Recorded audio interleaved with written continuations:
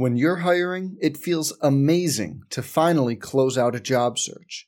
But what if you could get rid of the search and just match? You can with Indeed. If you need to hire, you need Indeed. Indeed is your matching and hiring platform. With over 350 million global monthly visitors, according to Indeed data, and a matching engine that helps you find quality candidates fast. Ditch the busy work. Use Indeed for scheduling, screening, and messaging so you can connect with candidates faster. And Indeed doesn't just help you hire faster. 93% of employers agree Indeed delivers the highest quality matches compared to other job sites, according to a recent Indeed survey.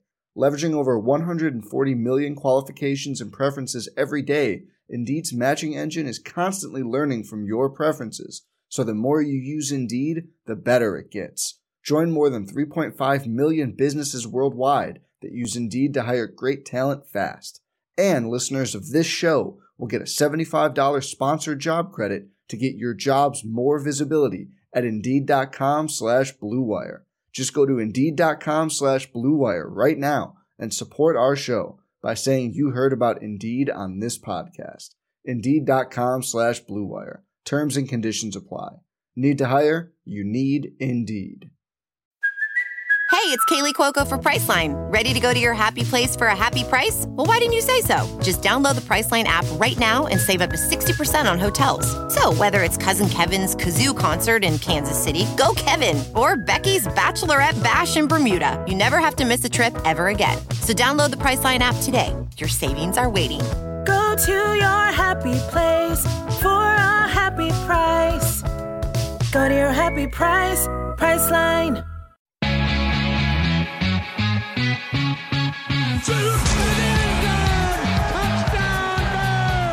Welcome to Bear in Mind, the official podcast of Cal Athletics. Here's your host, Todd McKim.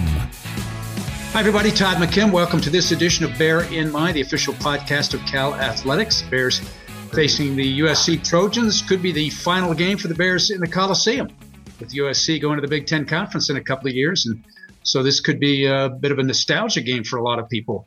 But as the football team looks at it, I'm sure it's about getting a win, not nostalgia, that's for sure.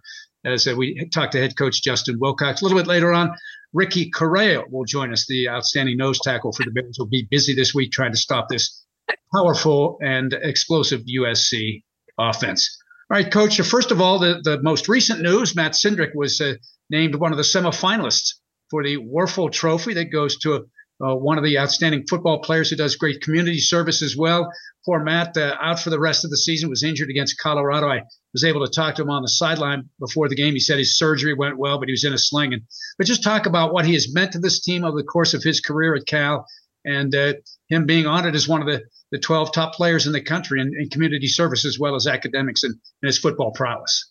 Yeah, well, I think just the nomination tells you a lot. And he's obviously played a lot of football for us and been a valuable member of the team. He's elected a team captain by his peers. So he's just highly respected by not only the players on the team, but everybody in the football office and athletic department, anybody that he comes into contact with, by, his, what he does on the field, but what he does off the field as well. He's just a fantastic guy. Great example for, what we want our players to be. We don't want them to be all the same, but where his heart is and how hard he works and the things that he does to help other people has been really impressive. Yeah, he's already graduated with a 3.77 GPA, working for the Haas School of Business, helping student athletes try to get into the Haas School of Business. So he's done a lot of really, really good things throughout the course of his career, and we certainly wish him all the best in his future endeavors. And he does actually have eligibility to come back next year too. So we're not sure whether or not he's already played his final game or not. So it'd be nice to have him back, but that's up to him. He's had a great career. That's for sure. Let's talk about the game against Oregon. Guys did some pretty good things defensively early. You got 2 picks against Bo Nix, who's, you got to face it. He's one of the Heisman Trophy candidates, I think, and you'll face another one this week. Quarterback play in this league's been really good. So you picked him off twice. That's 40% of his interceptions for the years. You stopped him twice on 4th down. They've been really good on 4th down. You got after him pretty good in the first quarter and a half. That last couple of minutes of the first half and the first minute of the second half, really, those spelled the difference in the game, didn't it? Yeah, I agree with you. I thought the guys were competing hard. We got some big stops early, a very explosive offense. And then, the end of the half and the start of the second half really changed the tide there. And, we needed to it'd been nice to move the ball down and get some points, a field goal or a touchdown at the end of the half, and then come out in the third quarter. And we're going to need to get a stop, whether it's a fourth down stop, force a punt, something to get the ball back and put another drive together. And I think by that time, if you can do that, then you're into the middle or the late part of the third quarter, and the complexion of the game is totally different. We weren't able to. They put the ball in the end zone twice, and we weren't able to catch up. Late in the game, and Jack Plummer has been a warrior. He's going to win the Medal of Honor for his service this year. He's hit a lot. He got injured. A play gets stopped. Tell me what it's like to make that decision where it's almost like a pitcher in baseball and the manager comes out for the first time and says, do you still have your stuff? And the pitcher says, yeah, I still got it. The catcher says, I'm not sure he's got it. How do you make that determination? Because Jack is always going to want to stay in the football game. How do you decide to make that change if it has to be done? Yeah, that's where you don't leave. If it's an injury, it becomes obvious. But, there are times when that's our job as coaches. It's my job. It's our offensive coach's job is to read the room. And you're exactly right. If you ask Jack, do you want to play or not? 100 out of 100, he's going to say, I want to be in the game. And so there's just times when you don't leave it up to them. And that's our job as coaches. And we appreciate Jack's toughness. He has taken some shots this year, and he's battling like crazy. He's a competitive guy. And it was also a time to get Kai Milner some turns, and he did a good job. Two different circumstances that they were each in, so comparing them is not fair. Or it's difficult to do that. But I think Kai did what we would hope he would do, getting his chances in the game late like that. Yeah, he showed the ability to scramble. He's got that ability. Strong arm. He had a nice touchdown pass in the end zone to Monroe Young, and then a long pass down the near sideline to Baker, who got his first touchdown. It was good to see him finally get in the end zone, but just talk about the fact that he was able to get a couple of touchdowns and feel a little bit comfortable in the pocket. Yeah, I think that's key. Just those game reps. Again, it's one thing to do it in practice against your own guys, but game reps are invaluable. And like I said, he did what you would hope he would do, given an opportunity like that in that situation. And so we'll want him to build on that and keep him ready to go. Does he get any more reps in practice, or do you continue to? And what is the percentage this time of year? 4 games to go. What is the percentage you would give your starting quarterback versus maybe your second quarterback? Yeah, I don't have the numbers right in front of me, but it doesn't change a lot. Kai gets the same, but make sure he gets a lot of repetitions in practice, whether it's team 7-on-7, because we can also, unless we have limited numbers at receiver or defensive back or somewhere that doesn't allow us, we will still always want to continue to develop the players on the team, and especially the quarterback. So we have designated, we call them Devo periods, that are built really for just that. And so he's getting a lot of work in our offense, and he does a good job taking those reps and getting the most out of them. All right, let's turn the page and look at the game against USC. The Bud Light Tailgate Show begins at 6:30. The Bears against the Trojans from the Coliseum in L.A. USC is in the hunt for the championship. They're 7-1 overall. They've got one league loss in the final minute at Utah, 43-42. And similar to Oregon, they're averaging over 40 points a game. Explosive offense, Heisman Trophy candidate with Caleb Williams, the transfer from Oklahoma, whose NIL deal is about $2 million. So maybe the best team money can buy down there at USC when you look at some of their players, but that's just the way of the world right now. First of all, talk about him. How does he, or does he at all compare to what you saw this last week with a guy like Bo Nix? The similar traits are they're both excellent athletes. They're both not just willing, but talented runners and strong, very hard. Even when people get their hands on him, it doesn't mean he just goes down. And, similar to Bo Nix, as we saw. So they're really good runners, and they're not just running quarterback. Caleb's not a running quarterback. He's a talented passer. And I think his decision-making, how quick he can get the ball out, the accuracy, and then the ability to run that offense is that there's a reason they're scoring 43 a game or whatever it is. Yeah, an incredible 24-1 touchdown to interception ratio. I mean, it's just mind-boggling. Sometimes that's tough to do in 7-on-7s. It's like a layup drill, and he's been really good at keeping plays alive. You mentioned his scrambling ability. They're really only close win, I guess you'd have to say, was the game at Oregon State. They came from behind in the last minute, won at 17-14. And I'm watching that game. It's like he's like a dancer out there with his feet. He gets close to a guy and then he steps back and then he goes to the right and the left, and the guy can't get a good hit on him. So it just is really problematic to try to get him on the ground. And he's got weapons, as you've already mentioned. Jordan Addison, not sure if he'll play this week. He missed the Arizona game. But this guy was the Biletnikoff Award winner last year at Pitt. And Travis Dye, I mean, you've seen him 3 straight years. And in the 3 games that you played Oregon, he was the leading rusher for the Ducks. And now he's at USC, averaging almost 100 yards a game. So talk about their skill position guys and what you have to do to maybe slow them down. Yeah, a lot of influx players, as you mentioned, from different places who are talented. And, the way their offense is built, they, create isolations, whether it's in the run game and or the perimeter game or screen game. So even if, when you fit it right, it's 1-for-1. You don't see a lot of people that get those guys in 2-on-1 or 3-on-1 tackles. Like, you got to make some tackles that are 1-on-1 because that's how the offense is built, is to get some guys isolated and create space for them. So they are very good at skill positions and number of tailbacks. Again, you mentioned Dye and Jones from up here, transferred in from Stanford, and the receivers that they've added. So very talented group, and it'll be a great test for our guys on defense. And you always want to challenge yourself against the best, and these are some of the best. No question about it. Defensively, one thing they've been able to hang their hat on is taking the ball away. It's got 13 picks. Most of those came early in the season, but they've only turned it over once, so they got an incredible turnover ratio. And Tui Pelotu is their outstanding pass rusher. He's got 7.5 sacks. He's got the 13 tackles for losses. You'd have to do anything special with him?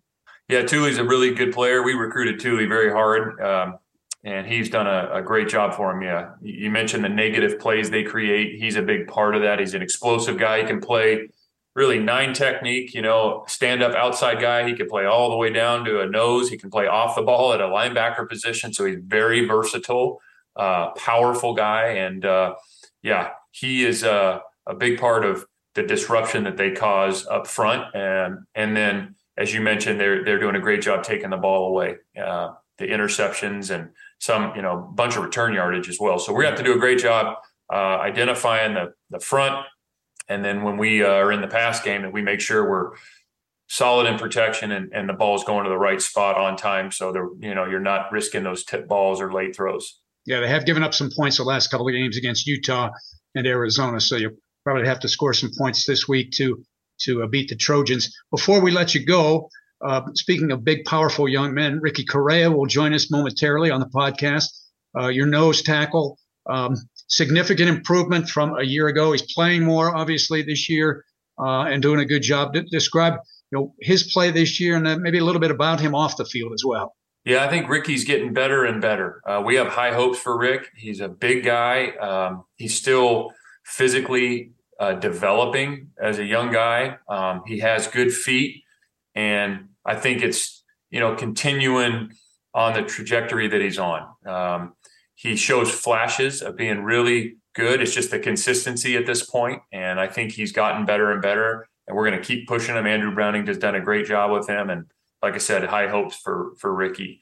He came in from, he and Jeremiah were teammates over there in Fresno, and he's a great guy to be around. He's a great teammate. Everybody really enjoys Ricky. He's a popular guy on the team.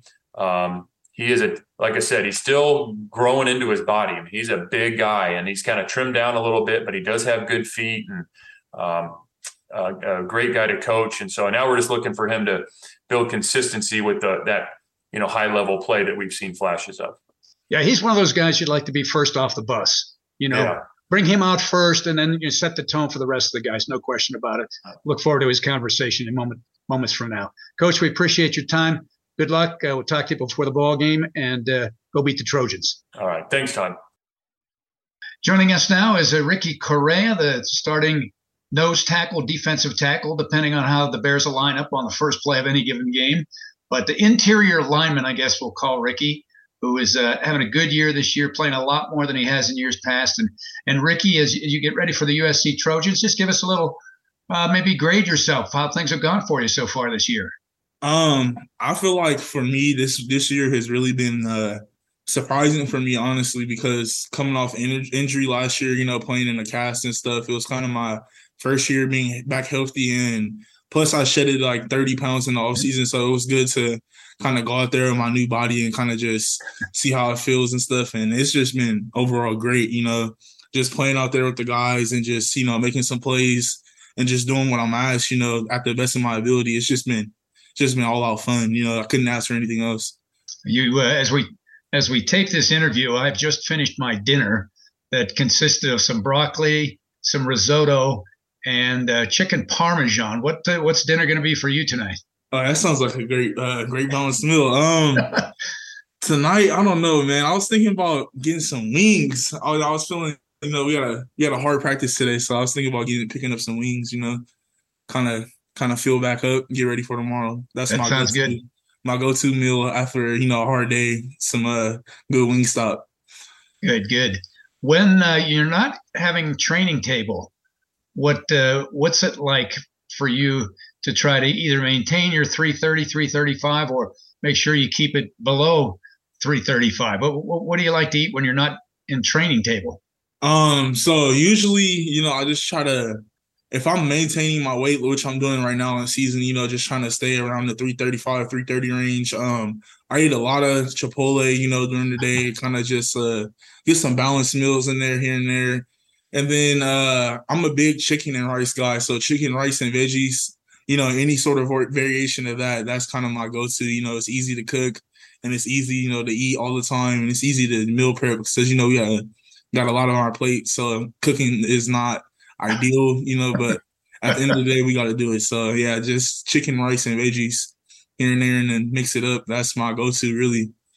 You and I could share a diet then. I mean, I love chicken and rice. I just love it. Yeah, man, it's nothing like it. No, you can change the sauce up. Exactly. The chicken doesn't have to be the same, thing right? Too. That's the key. A lot of people just go with teriyaki sauce or barbecue sauce, but I kind of try to make some marinades here and there, learn from my mom. She was a big cooker in the house, and, she made some really good chicken recipes. So if I'm feeling, kind of bummed out, don't know what to cook, I just call her up and just tell her to give me some new ideas. What did you do to lose the 30 pounds or so before this year? So coming back from break, I had already started a little bit of training at home with my trainer, Trevon Jones. We did a little bit, just to kind of get my wind back going and stuff after, taking a little bit off because of the break we had after season. And then coming back to Berkeley, I just talked to the strength coaches, made a plan until how hard I'm going to be working out every day and doing a little bit extra. And plus just making some small changes to my diet. Like, instead of eating Wingstop every 2 days, just have it once a week as a reward, Yep. So just kind of, eat. I can still eat what I want, but, the bad things have to be in moderation. That's kind of a thing I had to learn pretty fast, in order for me to drop those 30 pounds. So that's what it's really been. It hasn't been like a strict diet or anything, but just, bad things in moderation and more good things than bad things. Earlier in the week, we had Halloween. Did you and your roommates participate at all in Halloween? No, we didn't participate at all, but it was good to see. I came home and I seen all the kids running around and stuff, and I wish I had some candy to give to them because I'm a real nice guy and stuff. But it was cool to see all the kids and stuff out, because Halloween seems like it's like a tradition that's kind of going away year after year with the pandemic and stuff. So it was good to see that. Honestly, everything's back in the swing of things, and I had a little bit of candy. I'm a Snickers guy, honestly. It's my favorite candy. So did you say Snickers? Snickers, yeah, that's my go-to. Dude, Snickers, chicken, rice, and veggies. We got to hang out some more because that's always been my favorite. Definitely. What's it? You went to Central High School in Fresno. Yes, sir. You were teammates with Jeremiah Hunter. Yes, sir. You guys made it to the state championship game. What was it like watching Jeremiah play in high school? Man, that was just a special thing to see in high school. He was none short but amazing. He would make some catches and some plays that would just literally have you speechless. And honestly, we just all knew that every time he stepped out on the field, he was just going to make a play. And I was just glad to, be out there with him and I'm not be on the opposing team, because some of those catches he were making was just like, if I was on defense and I turned around and seen that, I would just kind of, lose my self-esteem. But it was just glad to have him on the same team as me, and he's making those plays for us. And it was just great. We had a very great team that year and some very good coaches. So we were able to mesh together really well and kind of just, keep stacking wins until we got 15 and made it to the state championship, which was a surprise for us at first. But we all knew that at the end of the day, if we worked hard enough, we could get there. So, yeah. Who made the decision to commit to Cal first? So the funny thing is, me and Jeremiah, we really didn't have a relationship off the field until we both had ended up at a Cal visit together on an unofficial visit our junior day. And then we kind of, hit it off here talking about schools and stuff. And we were talking and he was just like, man, I feel like, this might be home for me. And I was kind of thinking the same thing because Cal was, on the front of my mind at the time too. So when he committed, I want to say a couple months after our visit over summer, I kind of just knew that, that's where I wanted to be because, I had a fellow teammate and a good person, just to be up here with. So I wouldn't be up here, going through that big change alone. So once he, committed, I was all in, a couple weeks right after him. So that was, a crazy thing to see, but it was good for both of us. One of the things, in addition to his athletic ability, that I like about Jeremiah and I respect about him, he's a very much a yes sir, no sir, very respectful of his elders. Has he always been that way? Because he must have had a good upbringing, so that he shows that respect to everybody. Yes, sir. Yeah, his family is like a great family. I've had the opportunity to get real close with them. Being here. Staying with Jeremiah and stuff and, just being around them. He has a great family. He comes from great people. They're very, just nice, orientated people. Yeah, they just want the best interest for everyone. So, yeah, that's, shout out to his parents for making him that way. And shout out to Jeremiah for, staying that way because how things could change really, really quickly out here. So that's just a great thing to see. And I just love every single one of them and him as well. Those are my people. That's why I call them my people. So, yeah. Good people, that's for sure.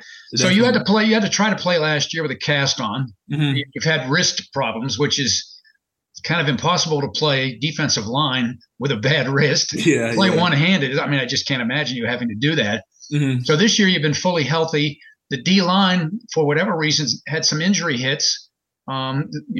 Stanley, not with the squad this year. Hopefully he'll be back in January. Mm-hmm. Brett Johnson, Calhoun. I mean, we get on the line, Wilkins. So it's given you more opportunity. Well, what have you learned about yourself this year, having gotten more playing time? The biggest thing for me is just kind of, being able to step up when I'm needed. Once some of those guys went down, I knew, that I would just have to step into the role that was needed of me. And you're talking to Browning and stuff, it was a long thing coming for me, to finally get in there and make some plays and stuff. But it was just really up to me, to be out there and play my technique well, play the blocks well, and just go out there and have fun and fly around and just be big. That's what Browning tells me before every game, be big out there, because at the end of the day, that's a great asset for me. So just kind of being out there, I'm learning I'm learning more and more each game. And, just the speed of the game and stuff, I'm just learning to, adjust my play style and adjust my technique to some of these different schemes and stuff. And it's just been fun to grow as a player, honestly. That's the biggest thing for me, growth every week. And every day I come out here to practice, I just want to get better at something. And in the games, I want to leave the game, a little bit better at something I was struggling with during the week. So that was just my main thing. And that's what keeps me motivated every day. You're at one of those positions where on every play, you're either hitting somebody or they're hitting you. Mm-hmm. And being in the middle, it can come from the left, it can come from the right, it can come from just about anywhere. Give us a little feel for what that is like on any given play. Man, it can get real tough out there, because most of the time, you're taking on 2, 300-pound men. But, there's a way to defeat that. within the technique and stuff and all the things Browning teaches us. So instead of worrying about, how am I going to defeat these two grown men pushing on me and stuff, I just kind of resort back to my technique and what I could do to defeat this double team and kind of just play my keys. That's the biggest thing, because if you're out of focus and you're not looking at what you're supposed to be looking at, you can get hit in the side of the head pretty quick, and it could just go downhill from that. So it's just kind of important to just go out there and play your keys and, just have good technique. So, yeah. When I look at the quarterback you're going to have to face this week, Caleb Williams of USC, he's similar to a lot of guys you've seen so far this year in that they're very mobile. You had Jaden DeLaura at Arizona. We had Cam Ward at Washington State, Bo Nix last week. I mean, what's it like trying to chase these guys around? Because at any given time, they go back to pass and boom, they're out of the pocket. Yeah, so it's funny because I actually refer to that as chasing a cat, honestly, because cats are hard to catch if you've ever been trying to catch a cat for some reason. You can find it pretty hard to catch them once they get going. So those guys just have a lot of reflexes. They're able to see you pretty fast and they're able to make decisions right on a dime. So the biggest thing, honestly, for those kind of quarterbacks, is just getting them pressured on every play, because you could pressure on one play here and there and he'll be able to deal with it. But if he's having to deal with constant pressure, some of those decisions he's going to make down the line aren't going to be as good. And we can just get him to, make a bad throw or slip and fumble or something, anything we can to just try to get the upper edge. So, yeah, it's just been a tough one trying to corral these guys. But once we're able to figure it out, we've been good at it. So that's a big thing for us going into this week. Well, catch up to them, cage them, whatever it has to do, get them on the ground and get after the Trojans this week. Try to make it 2 in a row over USC. Yeah, beat them in the final game last year, right? Yeah, that was a fun game last year. Last year we had the COVID stuff and all that, and being able to gain that game back was a big thing for our seniors and all that. So we just went out there and played for them, and to be able to finish that year off with a win when we really, really needed it was just good to see. And yeah, we were just hoping to do the same thing this week. When we know we could beat these guys, we just gotta, focus in on what we're supposed to do and just go out there and play our best football. Coming from Fresno, you're kind of sort of equal distance between Cal and Los Angeles. This will be your first trip to the Coliseum, I assume, as a player, right? Yes, sir. Yep. It'll also be, or could very well be, the final game for Cal at the Coliseum, with USC going to the Big Ten Conference in a couple of years. Have you guys talked about that at all, or is this just kind of another game on the schedule? It's kind of been, just like me and my roommates have kind of talked about, going to play at the Coliseum, the history behind that and that stadium. We kind of just, that's a fun thing to do. We rank all the best stadiums, that we play against, the away games and stuff. And so far, Notre Dame has taken the cake for me personally. But I know this will be a good game because I grew up, watching Reggie Bush and stuff, and just watching games out of the historical games that came out of the Coliseum is just going to be crazy. To step foot out there and just realize that I'm actually living my childhood dream. And I just was watching this not too long ago on TV, and here I am playing on this field. So it's kind of surreal in a way, but you learn to shake that off and kind of get focused back on the game. So you had to have watched that game where Reggie Bush went nuts against Fresno at the Coliseum. Yeah. That was quite a show. That was one of the great performances I think I've ever seen. Yeah, that was crazy. I actually, one of my dad's close friends coached on that Fresno State team that year, and he always, comes over and he tells me, he was just like, man, that was just the craziest game we've ever been a part of. The atmosphere and just, how big of a game he had really impacted, the other team. So for someone to do that, just kind of historical, so that was just crazy to me, hearing those stories growing up. And then, like I said, being there and going to be there on Saturday playing in primetime 7:30 is just going to be, a surreal experience. But I can't wait for it because it's everything I've been dreaming for. It sounds like I got to tell you a quick story. My brother played high school football back in Western Pennsylvania, and that's where we grew up. Mm-hmm. And his senior year, they played a team called Hopewell. And they had this really, really highly regarded sophomore running back who was a phenom that was just breaking onto the scene. And I can remember my brother saying, after the first play, I thought we had this guy in control. We hit him in the backfield for a 3-yard loss. And then he proceeded to score 5 touchdowns against us. And the guy's name was Tony Dorsett.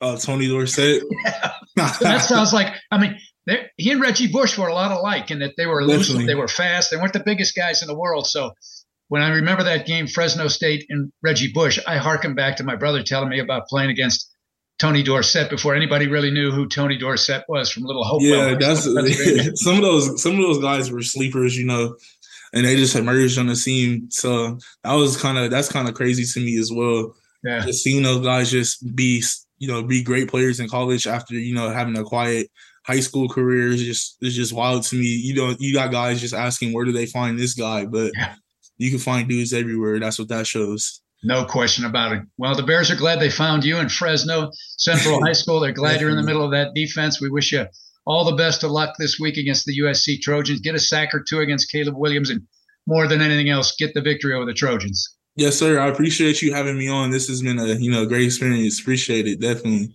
You betcha. Ricky Correa, defensive tackle for the Bears as they take on the USC Trojans. A reminder, we'll have the Bud Light Tailgate Show beginning at 6:30, the Bears against USC.